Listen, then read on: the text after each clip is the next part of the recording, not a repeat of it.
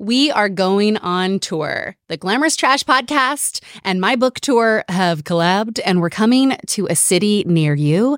Click the link in the show notes to get all of the deets. We're coming to New York City on June 4th. We are kicking off an event with Jon Stewart. No big deal. That's our very first show in New York City. Then we're coming to Washington, D.C., Nashville, Chicago, Santa Fe, Albuquerque, Seattle, Portland, and Los Angeles. So get your tickets now. We are doing 3 different events because, I'm always doing the most. That's just on brand, right? First, there's a Glamorous Trash Party. It's the podcast meets the book tour meets Coachella, a live show featuring podcast segments, book segments, a very special guest, and of course, there's a runway walk at the end for people to show off their fits because the dress code to every event is obviously Glamorous Trash. We are also doing a cookie country club. It's the anti-country club country club, and it's very dreamy. You get like a bunch of products, there's little events, and it's a more intimate event where you meet other cookies and listen to a book chat with me and another special guest. And then the final event, the Behind the Bangs writing workshop. I finally did it, put together this workshop because I wrote this book in many ways for younger me. And younger me would not have gotten off her couch unless there was also a workshop being taught. I wanted the gyms. I wanted the knowledge. I wanted the education. That's what I would have wanted. So I've decided I'm doing it. And in the workshop is going to be the 6 writing gems that took me forever to learn. 15 years. In my 15-year career as a TV writer and author and blah, blah, blah, all the other things I've written, there are 6 things that I always use, and all of those are in this workshop. So if you have an interest in writing, sign up. All the ticket links are live today. Click the show notes, click my Instagram. We are coming to a city near you, and there's going to be some meet and greets. I'll sign some copies of books. We'll give out more books, and I have some pieces of merch that I'm taking on the road, and I'm going to give them out at the shows.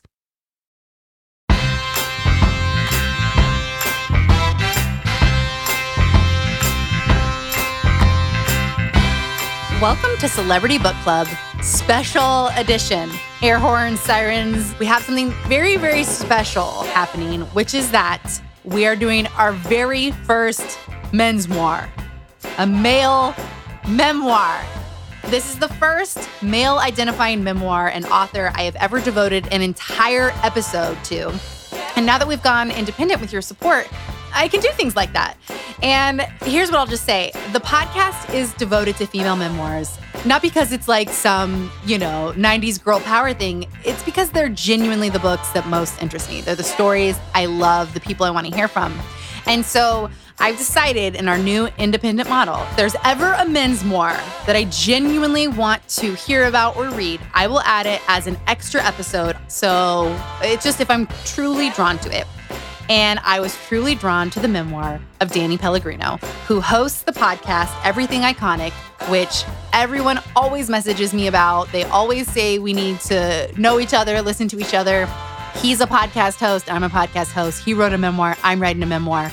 I had to dive into this book, and I really wanted to meet Danny because I love his spirit and I love his voice. So we're going to be discussing Danny Pellegrino's memoir with a very special guest, Danny Pellegrino. Hi, Danny. Thank you so much for coming on. I'm so excited. I'm sorry. I'm interrupting you already because I was wondering, I was like, I know you only cover female, and I thought maybe she recorded someone before me or something, but I am so honored and so excited. And I was telling you before, I'm a fan of you and this show, so I'm so honored to be here and so excited. I'm truly shook by that because I told our producer, Kate, I was like, do you think Danny would come on? He's probably not going to come on, but I want the honor to be yours. We did one Valentine's Day episode where we covered Lonnie Anderson and Burt Reynolds' competing divorce memoirs, but it was a Lonnie episode with a little Burt. This is the only top to bottom mensmoir. I normally start this podcast with how me and my guest first met. You and I have never met, so I was thinking I would tell you how I came across your podcast. Okay. All right. Okay. So I'm a huge Drop Dead Gorgeous fan to the point that we own several of those $40 DVD copies because you can't find it anywhere. My mom, who I call T-Mom Z, whenever I would bring a boyfriend home or she meets someone new, she makes them watch the movie and then she watches their face to see if they enjoy it. And if they enjoy it, they're welcome into our family. And if they don't love the movie Drop Dead Gorgeous, they're not welcome into our family. That's a good mom right there. Oh my God, I love that. And I was talking about how Lona Williams, the screenwriter, like wrote that movie, took her name off Sugar and Spice, and like, we've never heard from her again. And what happened to the movie? And people were like, Danny Pellegrino has found Lona Williams. They have a conversation. And I was like, how did this happen?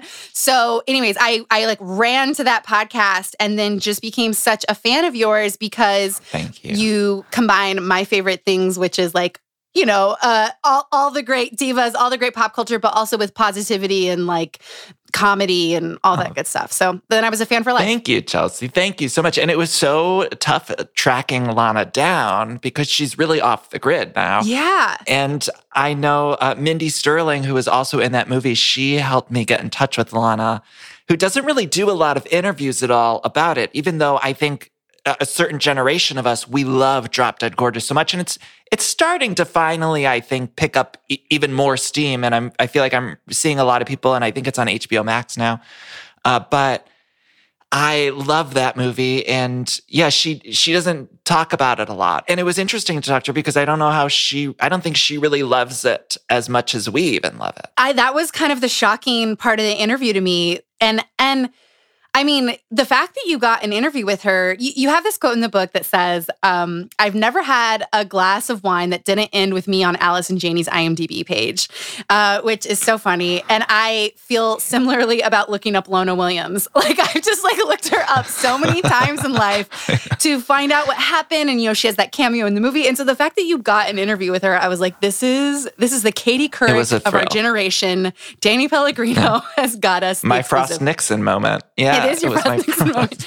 I also thought your interview also reminded me of how hated that movie was.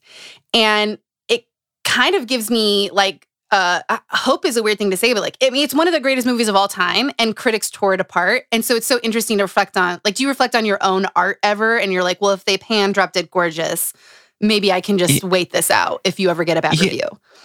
Yeah, I'm so fascinated by nostalgia in general. And I think particularly in the era we're in, we're looking back at a lot of the pop culture from the early aughts and the 90s, and we're re-examining it through another lens. And that is so incredibly fascinating to me, whether it be something like Drop Dead Gorgeous or how we're looking at how people like Britney Spears and Lindsay Lohan were treated. And we're learning, and we're also seeing how some of those things haven't changed and how they have changed. And oh my God, yeah, that's such a good point. And also on a larger scale, just to realize like, men have been telling us what art is good and what art is bad our whole lives. Like, and even to, I was joking about calling a male book a men's memoir, but also because, chick lit, rom-com, like all these like throwaway things that are in fact phenomenal art, but men were just shitting on them. So we learned I hid my love of celebrity memoirs for a long time because I wanted to be taken seriously as a comedian and as a human. And I was like, well, obviously those aren't like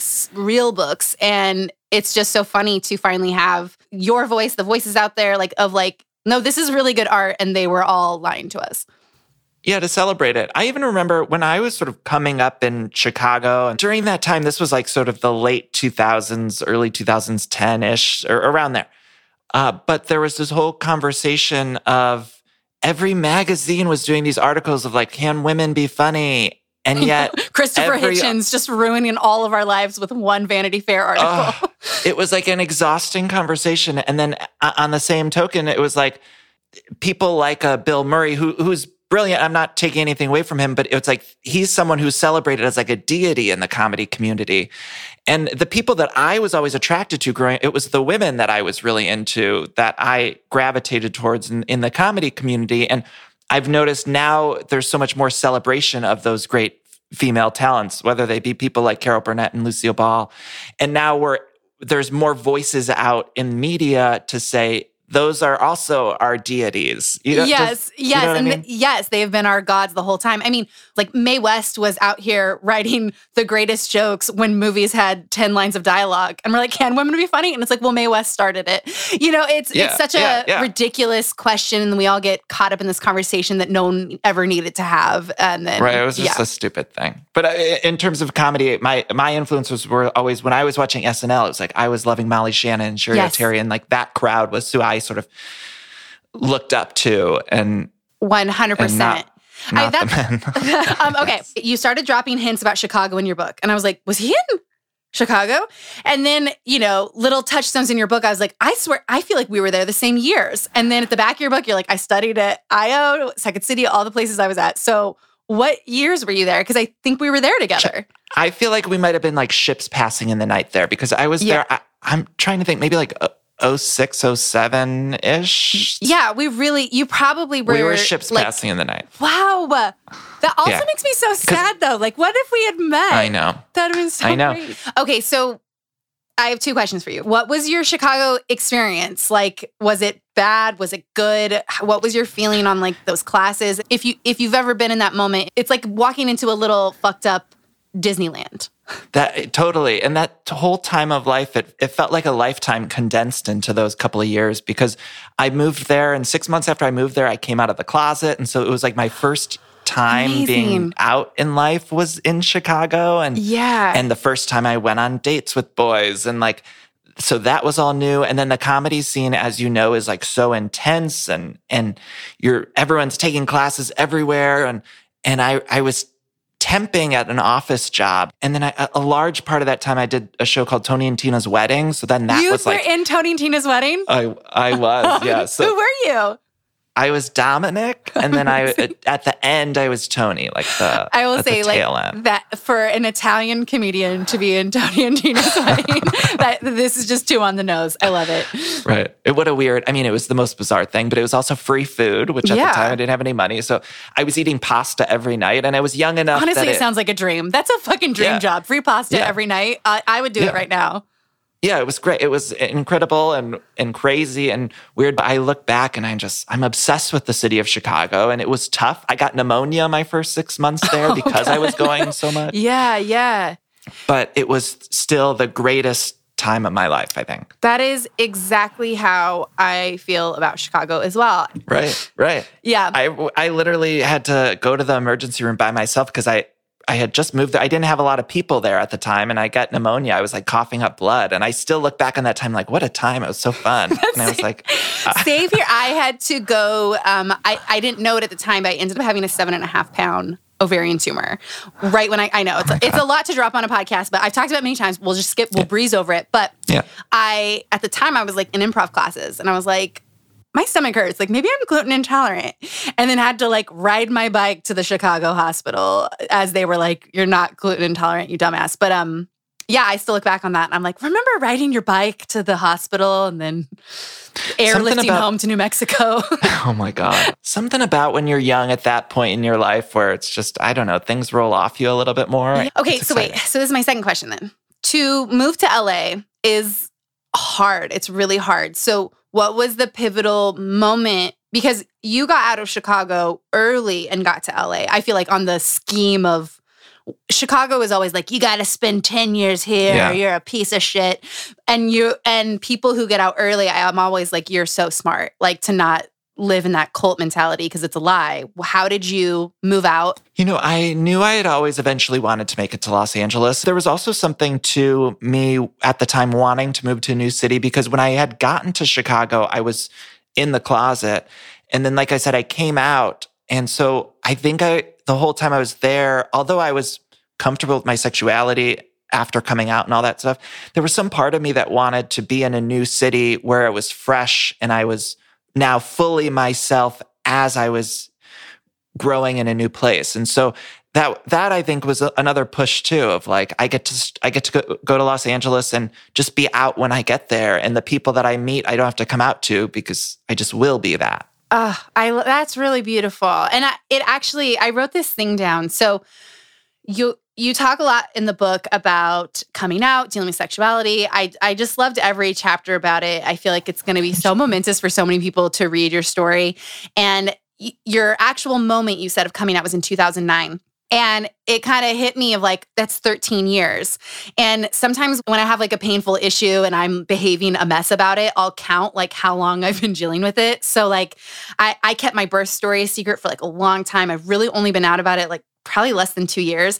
And so when it's still like crazy for me, I'll think to myself, like, I'm a toddler. That part of me that is living this is 2 years old and I have no experience. And then I'm a lot nicer to myself.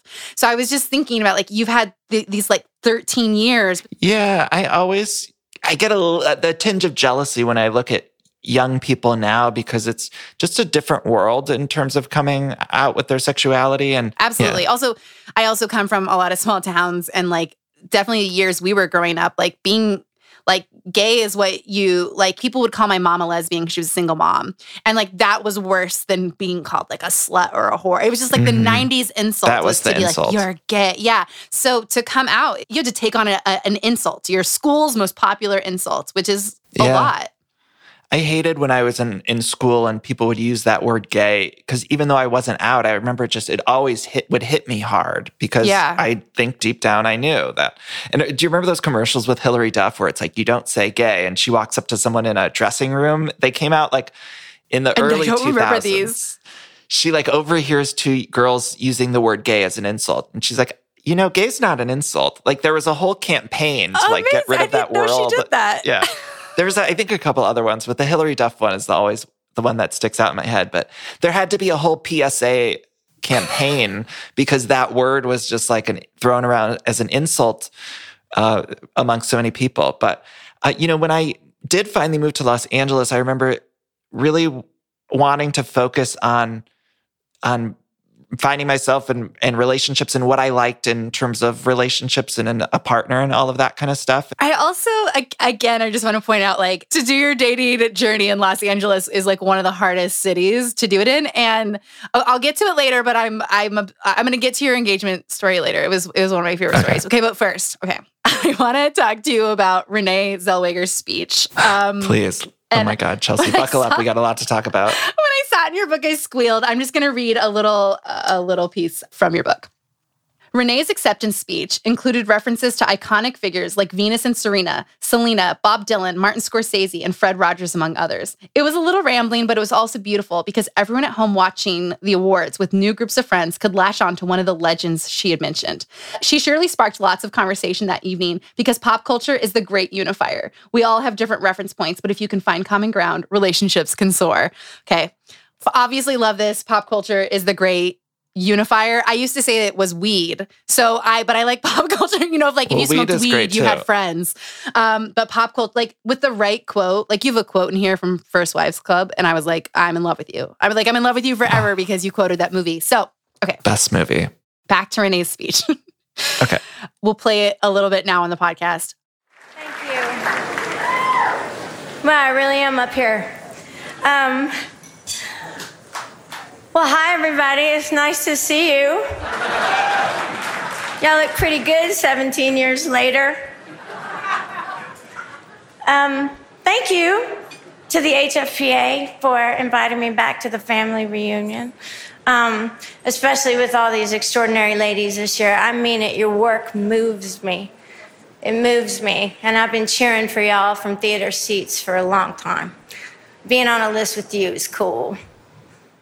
Do you remember her coming out and being like, hello, thanks for having me back? Is that the same speech you're referencing? You remember when she like wins an award and she gets up and she's like, nice to see you. I'm back. All of Renee's wins sort of run together in my head from that period of the Judy period. I mean, that was really influential to me, the whole Judy press campaign. Like, I loved it so much.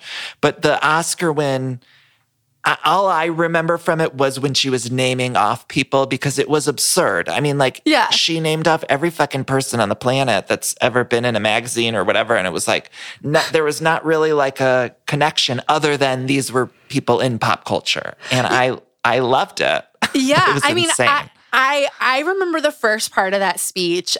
It was like she had maybe some plastic surgery. And there was like a break for Renee when she wasn't, I mean, she was our girl. She was in every movie. And then there's a break where like you don't hear or see from Renee Zellweger. And then all of a sudden she's back with a vengeance. And I just love that she was so mad in that speech in a great way. Like she was speaking to millions of people, but her speech was probably for like 3 executives where she's like, ha, back on top, huh? And you're like, are you talking to me? She's like, didn't want me here, but I'm back now, aren't I? Mm-hmm, and here to stay.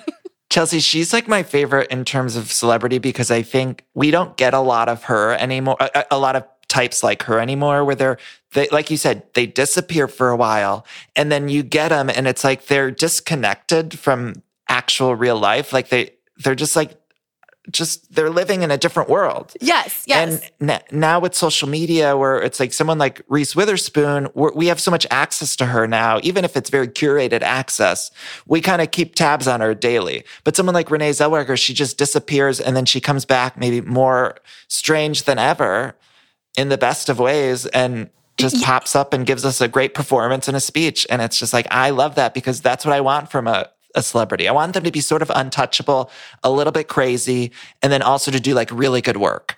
That is the perfect trifecta. I totally didn't expect that to be her personality. And I feel like we're getting the real Renee now because before when press was so curated, but I think I just read this or remembered this online, but Bridget Jones' Diary, she's talking about how she's a huge like fat beast because she's 123 pounds. It's very painful to be like, oh, did we all watch a movie where 123 pounds was the key plot point in this woman's life? I remember the press for the third one was like, it was like her making a big stink because she didn't put on the weight because it wasn't healthy and everything like that. But yeah, it's when you look back, it's like, well, how much weight was it? Like 10 pounds? Like, yeah. I don't know. It was just crazy.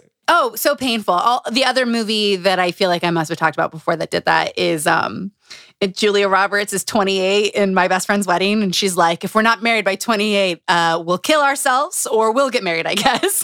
Right. Life is over. Yeah, life is over. And Cameron Diaz is a college student who drops out of college to marry this old man. It's like, right. I know. Chelsea, you're speaking my language. Literally just watched My Best Friend's Wedding the other night, too. It's such I get in my rom-com phase right before the Valentine's. My Best Friend's Wedding, even though that's crazy, holds up. That movie that's a great rewatch. Okay. So something else in your book that obviously I loved for this podcast is that you talked about Jessica Simpson's memoir and rereading it. So I have to ask, what is your favorite part of Jessica Simpson's memoir? And did her memoir inspire you a little bit to write yours?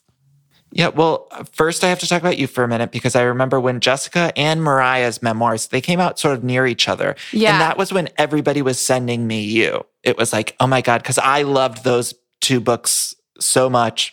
And people were sending me your podcasts at the time, like when you did those were our Jessica and Mariah first 2 episodes. Yeah. And everyone's like, oh my God, you got to listen to this podcast. So that was when I discovered you. So I'm thankful for Jessica for giving me that.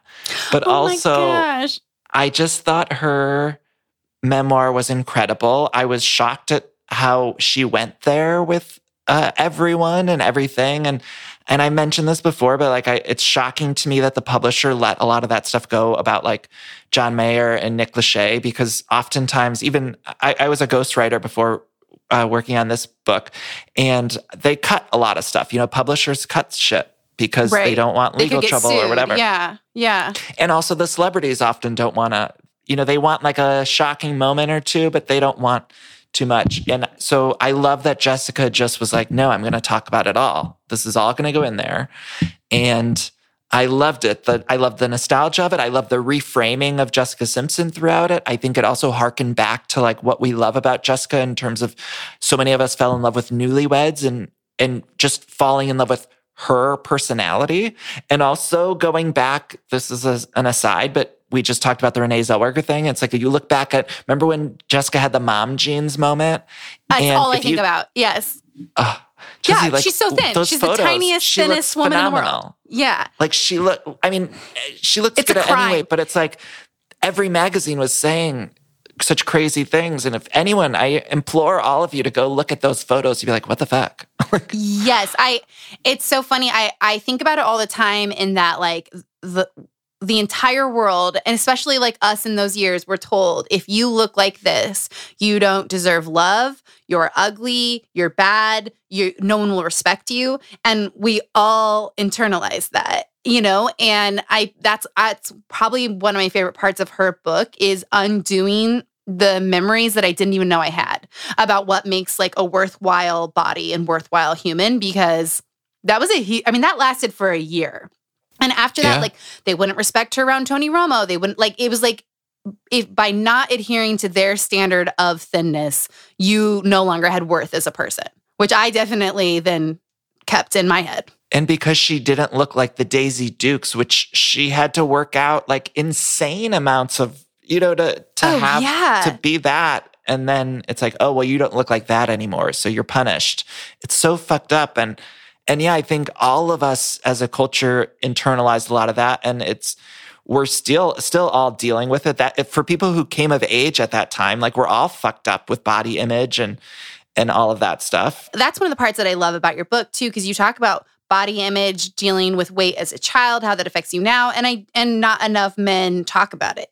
And so anytime someone does, I think it's like so powerful. And I loved that stuff in your book too, because I had intense struggles as well, and it kind of never leaves you. So, hopefully it leaves you. Hopefully there are people listening and they're like, it left me, but I still struggle. So I was curious, like, what do you do to like protect your brain and your heart from falling back into maybe things that were really bad for us that Us Weekly installed?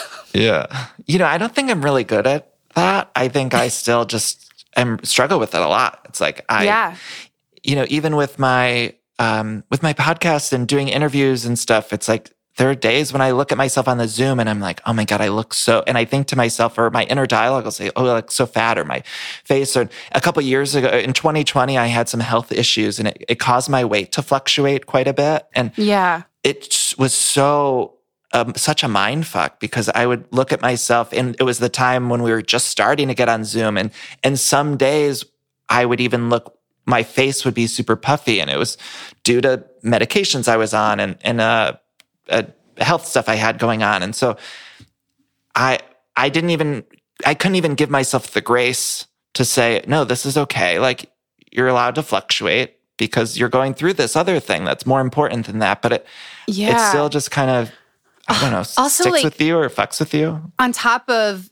all the horrible things the pandemic gave us, it was also, when you were stuck in your house, and there were a couple of people who were like, now I'll use the time to work out. But the majority of people, myself included, were like, now I will fall into the abyss. And that was also the time you had to stare at yourself every day.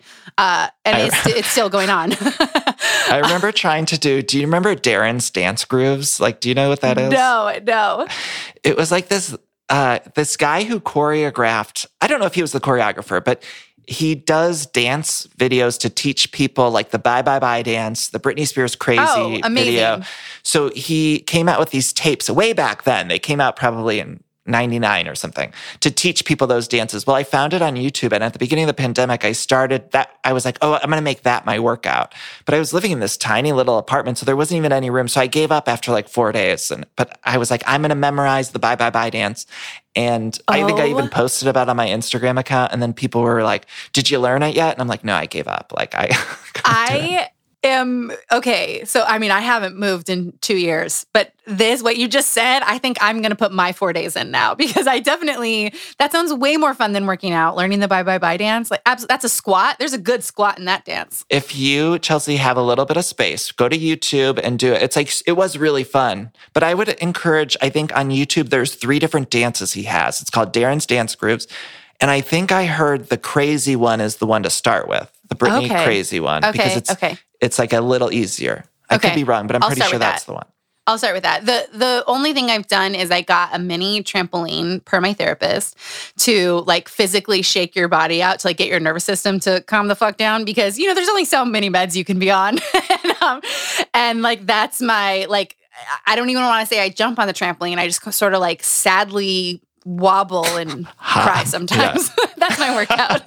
That sounds amazing. I save my crying for the shower, but I have been I walk a lot now, and I just try to get out and walk a bunch. I love that. Just walk. And LA is perfect for that. Sibling fights are unavoidable, but what if every fight you had was under a microscope on a global scale? That's the reality for brothers Prince William and Prince Harry. They were each other's closest friends and allies since the death of their mother. But that all began to crack as they married and took wildly different approaches to their royal duties. Wondery's podcast Dis and Tell is hosted by comedians Sydney Battle and Matt Belisai. Each episode unpacks one of pop culture's most iconic celebrity feuds, and they recently took a deeper look into the real reason William versus Harry started. It's actually much bigger than these two brothers, stretching back into the history of the British monarchy. Did their feud start with the royal family's mistreatment of Meghan Markle, or was it something that started much earlier? Follow Dis and Tell on the Wondery app or wherever you get your podcasts. I started this podcast because I have been obsessed with memoirs my entire life. And I can't believe it, but I got to write my own. And it comes out on June 4th, and you can order it right now. The book, I was asked to describe it, and I said, it is an absolutely harrowing, traumatic memoir, but funny. So if that sounds good to you, order it. Let me give you some topics that are in this memoir. A female best friendship breakup. How I got my break into Hollywood. When I found out my dad was not my real dad. The time I dated a magician. Are those last two related? Who's to say? Read the book. Growing up in Utah. Growing up around cults. How I got into therapy. Listen, I could keep going. Each chapter title is a different woman's name in my life. Some are heroes. Some are motherfucking villains. But you know what? A villain and a hero, what are both of those things? A leading role. And we do love women in our leading roles. So pre-order the book. It matters a lot. I linked everywhere that you can buy it in the show notes, but go anywhere. Also, I am reading the audiobook personally. So I'm personally narrating it. So if you like this podcast, get my longest podcast ever. And the audiobook is also available for pre-sale everywhere you get audiobooks. And thank you so much for listening to this podcast. You are the reason I got to write a memoir. So thank you so, so much. So I, just to get personal on a podcast when we met for the first time, I just left a job in New York, and I don't know what happened. I don't know if it was just like leaving all that momentum and structure, or if it was sort of like making it to the final day of exams and then you collapse. I don't know what happened, but I just got back to LA and like depression hit me so hard. And circumstantially, like there's nothing to be depressed about right now. You know what I mean? It's just like everything's good. And so I was reading your book and I got to that part where you're like, depression just comes. It just, it just shows up and it's there. And weirdly, there's something that makes you feel better about reading about someone else feeling depressed. Do you know what I mean? Because then you're just sort of like, yeah, it just happens. It's okay. It's going to be okay. And I loved the way you talked about depression in the book. Was that hard for you to do, or did you always know that was going to be in the book? That stuff wasn't too bad. I talked about it on my show, and I felt I learned the same thing, like you said. When I had talked about it on my podcast a little bit, or I would mention it, I would get messages from people saying, oh, what you described, I went through, or I had a similar kind of experience. And then they were telling me they felt better, and that was making me feel better.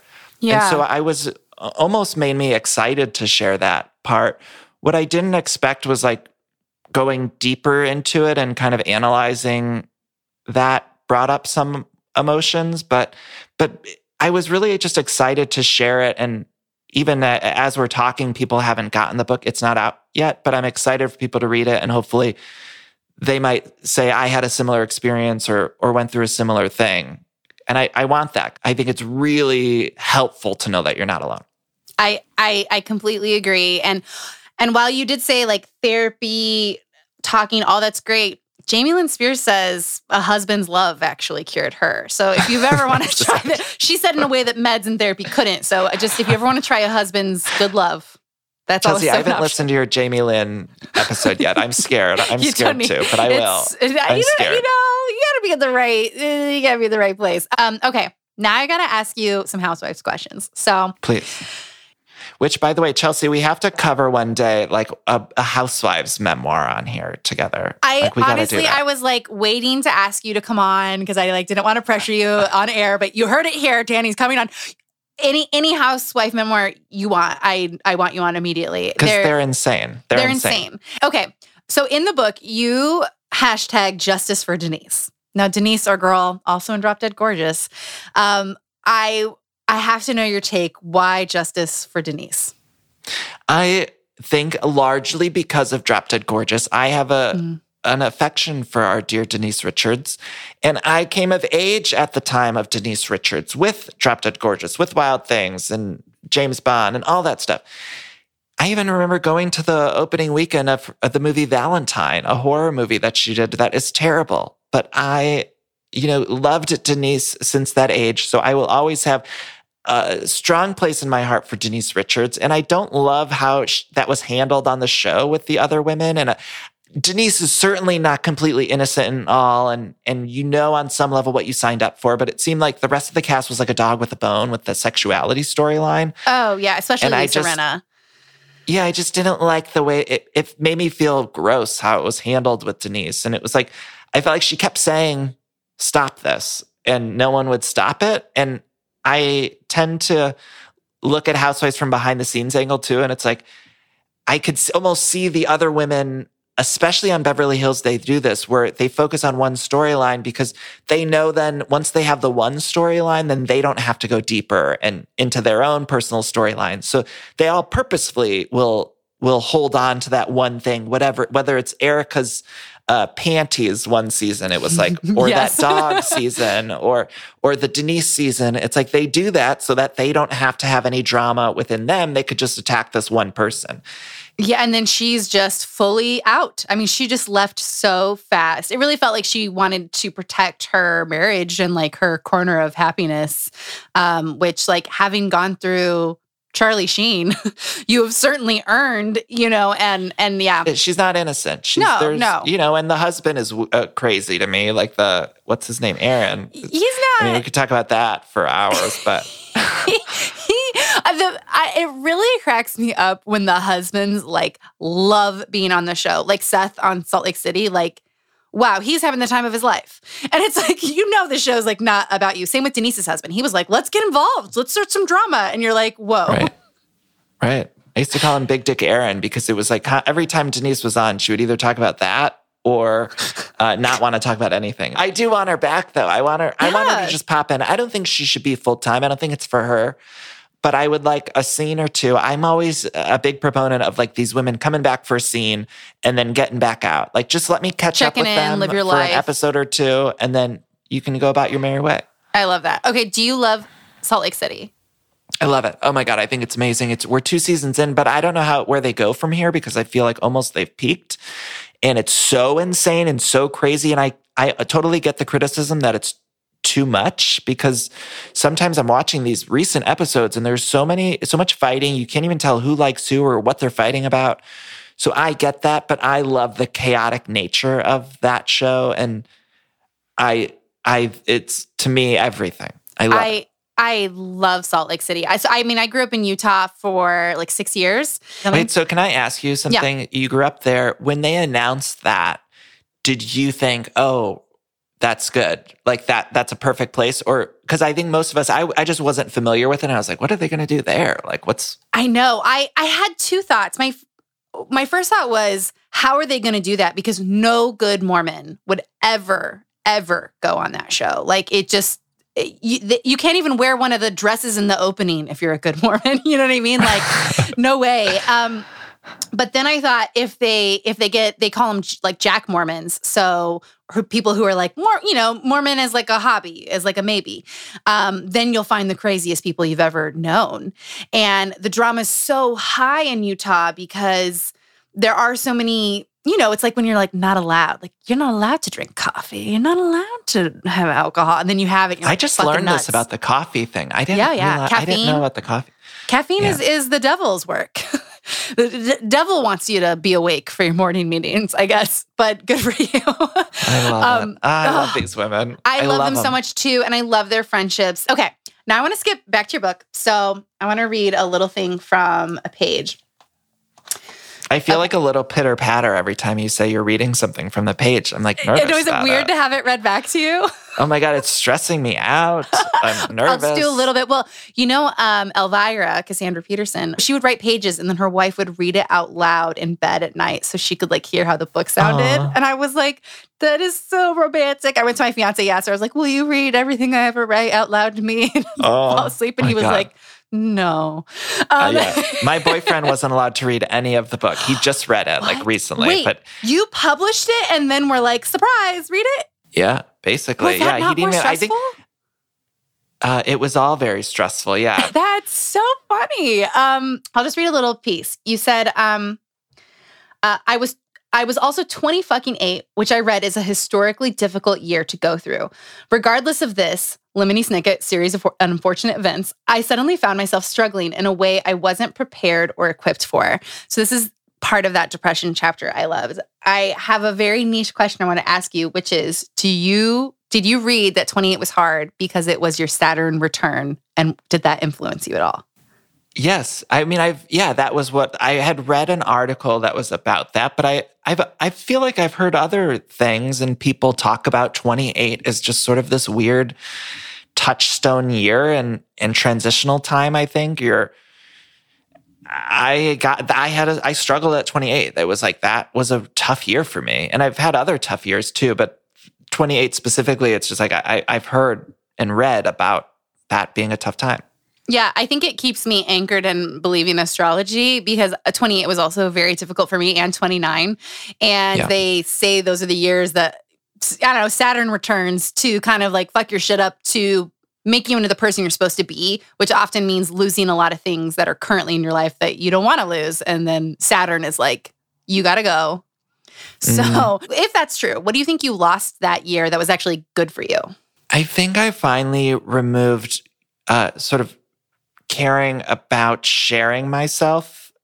And when I went through that tough depression time, I started talking about it really quickly after I kind of dug myself out of it. I was like, I'm not holding anything fucking in. I'll say whatever I am feeling or thinking and my experience. So I just sort of lost the ability to give a shit about that. And I still, of course, want to be respectful of people and I don't want to upset anyone and all that kind of stuff. But in terms of my own experience, I'll share it with whoever I want. And it also kind of, in a weird way, ties to pop culture because it started to be like, okay, I'm going to celebrate the things that I love and not feel bad about any of it. Like now I saw the deepest, most depressed, most horrific parts of myself during that depression.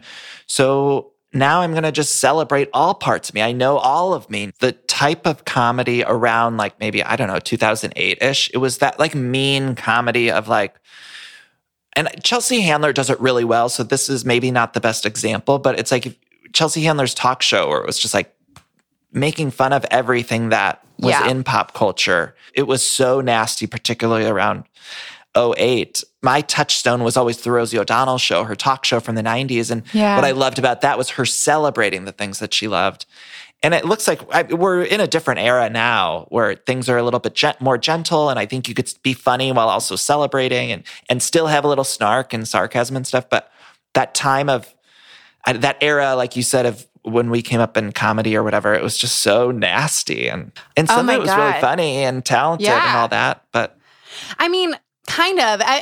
Yes, I totally agree with you. And we're doing a Kathy Griffin episode, and luckily my guest loves her, but I kind of struggle with Kathy Griffin because it was what everyone was doing, but her jokes could be like who's anorexic today? And like, that's, not classically a joke. That's just sort of like a sad thought. And we accepted it as comedy. Yeah. And I do think we accepted just being shitty as that made you a comedian. And I'm just glad that the bar is higher, that like, if you want to be shitty now, you still have to like tell a joke. And I think that's good growth. Yeah. Okay. My favorite chapter in the whole book is, does the ring mean a thing? I just loved it. And before we get into the meat of it, I have to say one thing. you broke up with your boyfriend once after seeing the movie Blue Valentine. You wrote, simply because the movie was so intense and made me feel like true love was impossible, or maybe it was because I thought I would eventually run off with Ryan Gosling. We're not sure. I had a first date at the movie Blue Valentine. A first date? Chelsea, what? Tell me about it.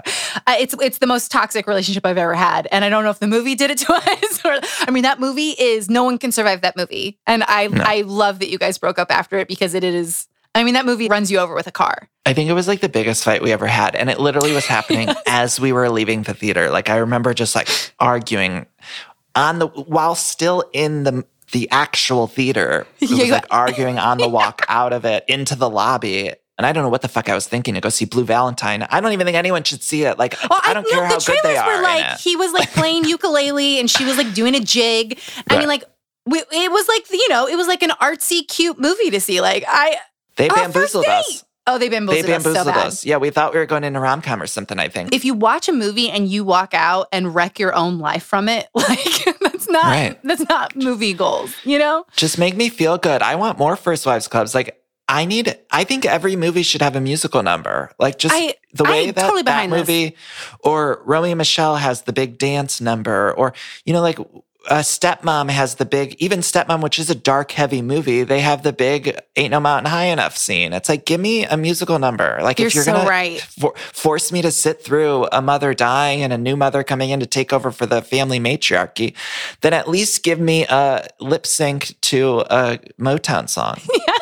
Okay. So, then we get to the beautiful part of the story, which is that you proposed. And this story, since I loved every fucking second of this story. And the way you wrote about getting engaged and the moment that you actually got engaged versus like all the sort of procedural wedding stuff we're told to do that makes you engaged was so beautiful. I literally squealed when you were like, and that was the moment we were engaged. I was like, because also you're calling him your boyfriend in the book. And so I was like, oh my God, what's going to happen in this story? Now I realize you probably hate the word fiance. Yeah. I still call him boyfriend. And it's like, we've been together 12 years. We got engaged. We don't have any immediate plans to get married. I'm sure we will go to a courthouse or something. But yeah, and I didn't want to say his name in it. But yeah, so he's boyfriend in the book. I loved it. I got engaged 1.5 years ago, and so obviously it's on my brain. But yeah, it just really hit me like the moment you got engaged wasn't the ring and on the knee moment. It was like this special thing between you guys beforehand. And I think, anyone in a relationship towards the engagement level should read this, because it was just really beautiful. It made me rethink my engagement too. Oh, thank you. There's so much pressure with the wedding industry as a whole, whether that be the engagement, the wedding, all of that stuff. And I really, especially writing in the book, I examined that whole thing. And after we had that engagement, even afterwards, everybody's like, so when's the wedding? When are you getting married and everything? And for the first year or so, we kind of played that game of like, oh, I think we're going to do this or whatever. And it's like, we're good. Like, we're good how everything is. But it's almost hard to convince yourself of that when every outside person is telling you, oh, you have to go do this big wedding thing. People are, oh, you've been engaged for 1 year, 2 years, 3 years, and you haven't gotten married. And you get that like judgment. It's like, yeah, we're fine. We're together longer than you've been in a relationship. Like certain friends who would judge. I'm like, where's your person that you were all up on your high horse about? That, when you first started dating this person, you were on your high horse of like, well, we just got engaged. And it's like, well, now you're divorced. And which is fine, but don't throw it on others. Other relationships and try to force them to do your timeline. I think the same thing happens too with like what emotions you're supposed to feel. So like when certain things happen, like when you get down on one knee, like there's supposed to be tears, there's supposed to be a certain feeling, there's supposed to be certain things that then you have to measure yourself against. Like for women, it's the dress. And because, I'm planning a wedding, and like the first time we went in, they were like, does this dress make you want to cry? And I was like, no fucking dress will ever make me cry. Like, you're out of your fucking mind. If I'm looking in the mirror and think I look so hot, I'm crying, like we have another issue. And so like, that's just not going to happen for me. But I know other people who've struggled with it is like, oh, does that mean I'm not excited to get married? Does that mean I haven't found the right dress because I'm not sobbing in a piece of clothing. And I think that's kind of on like every item of wedding stuff. And same with our proposal. Like I was just so happy he proposed. But in your story, you were talking about the moment you actually got engaged. And I remember kind of like having an idea, like this could be the day. And because of that, I put on a certain pair of shoes that he had got me, and I saw him notice that, and he has a matching pair, and he put on that pair too. And that's sort of when I was like, oh my God, this is the fucking day. That was that was our moment. Yeah, I was like, oh, that kind of stuff to me is like so, I don't know, deeper than. Even though the actual moment is nice, I just loved your story so much. Where your moment was like ultimately, it's supposed to be between you and that other person, and not amongst a million other people. Yeah, you had this incredible wedding story in the book where like you're asked to be a part of a wedding, and then the bachelorette party gets canceled because of the pandemic, and someone is like, we should buy her a Peloton because she had to reschedule it, not cancel it. She had to reschedule it. She must be sad we should buy her a Peloton. And you're like, you're out of your fucking mind. We all just lost our jobs. And like someone from the wedding party literally asked me to buy a Peloton as an inconvenience, like gift, not in place of like the wedding. I was the man of honor for this situation. So I had bought all this dick merch for the bachelorette party that we were supposed to do that I couldn't return. So it was like, I was already out of all this money, and I still had to buy a wedding gift. I still had to buy the engagement gift.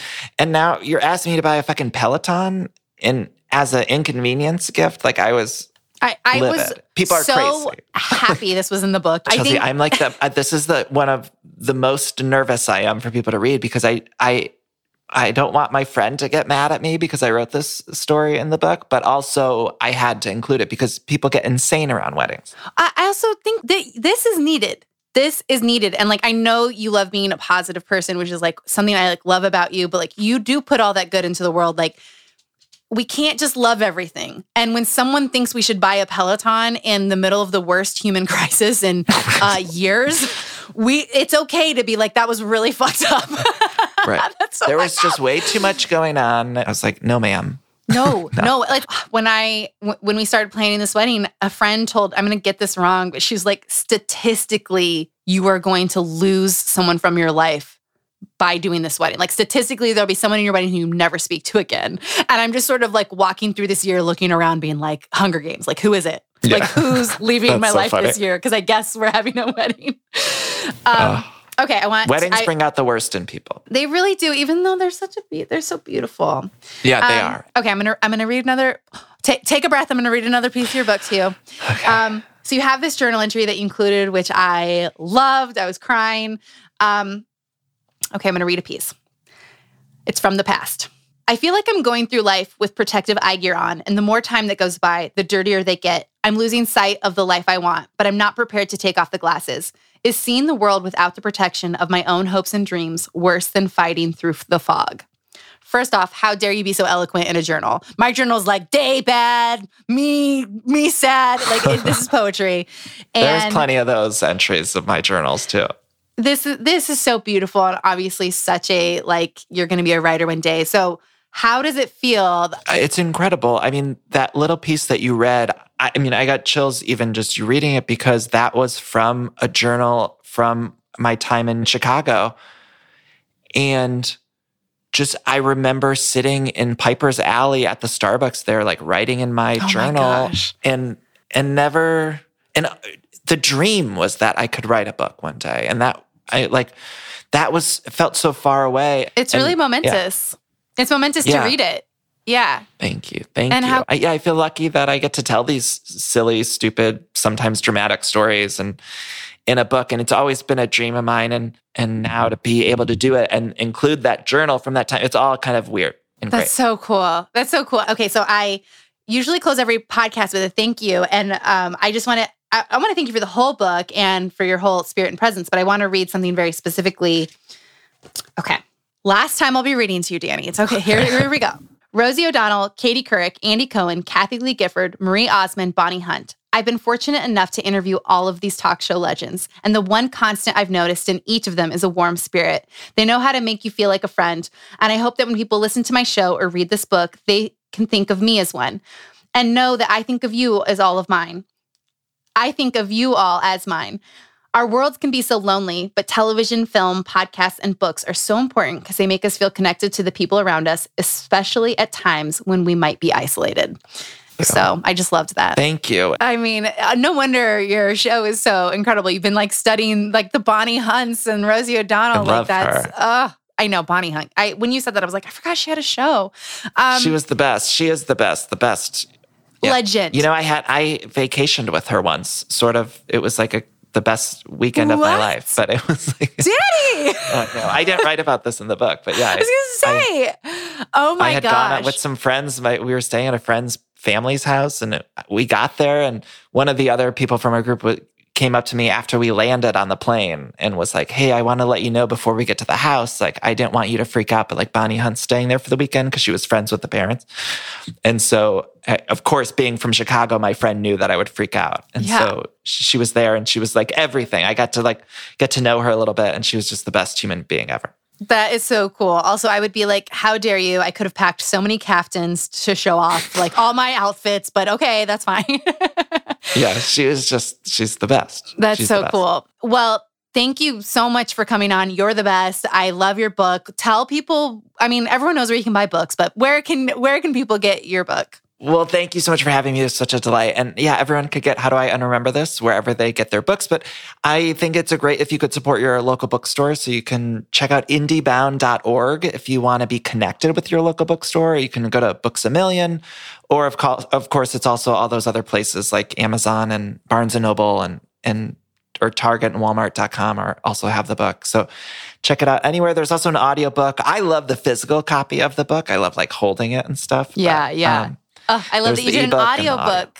Okay. And listen, anyone who listens to the show already follows you. But if there's one person out there who doesn't follow you, what are your handles? Oh, at Danny Pellegrino. And go get the book. Like, we got to buy the book. I want to do another book. So you got to buy this one. It's a lot to ask. I know people got a lot to read, but put it on your coffee table. No, this is a really, like, listen, I have, what did I do? Like, Jamie Lynn Spears' book was like 170 pages, and it felt like swimming through mud. And this book is just such a joy. It is not a heavy, it's not going to bang you over the head. Like, it's a great read. So yes, get the book, buy the book, support books. This was just such a dream. Thank you. I love that. This was such a delight. Thank you so much. And I can't wait for you to come back and cover a housewife book. Thank you guys so much.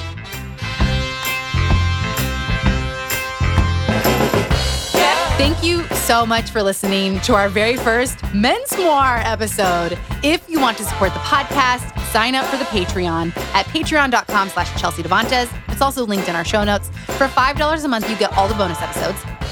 And other tiers of the Patreon have bonus perks, like getting added to my close friends list on Instagram, getting sent copies of my books with my insane notes sometimes, and there's also a private book club that you can join with all the other cookies.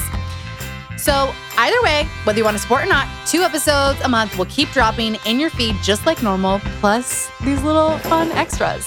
And of course, you can always follow me on Instagram at Chelsea Devantez, where I will continue to post recaps, wedding stuff, and Needy Quarantine Dog.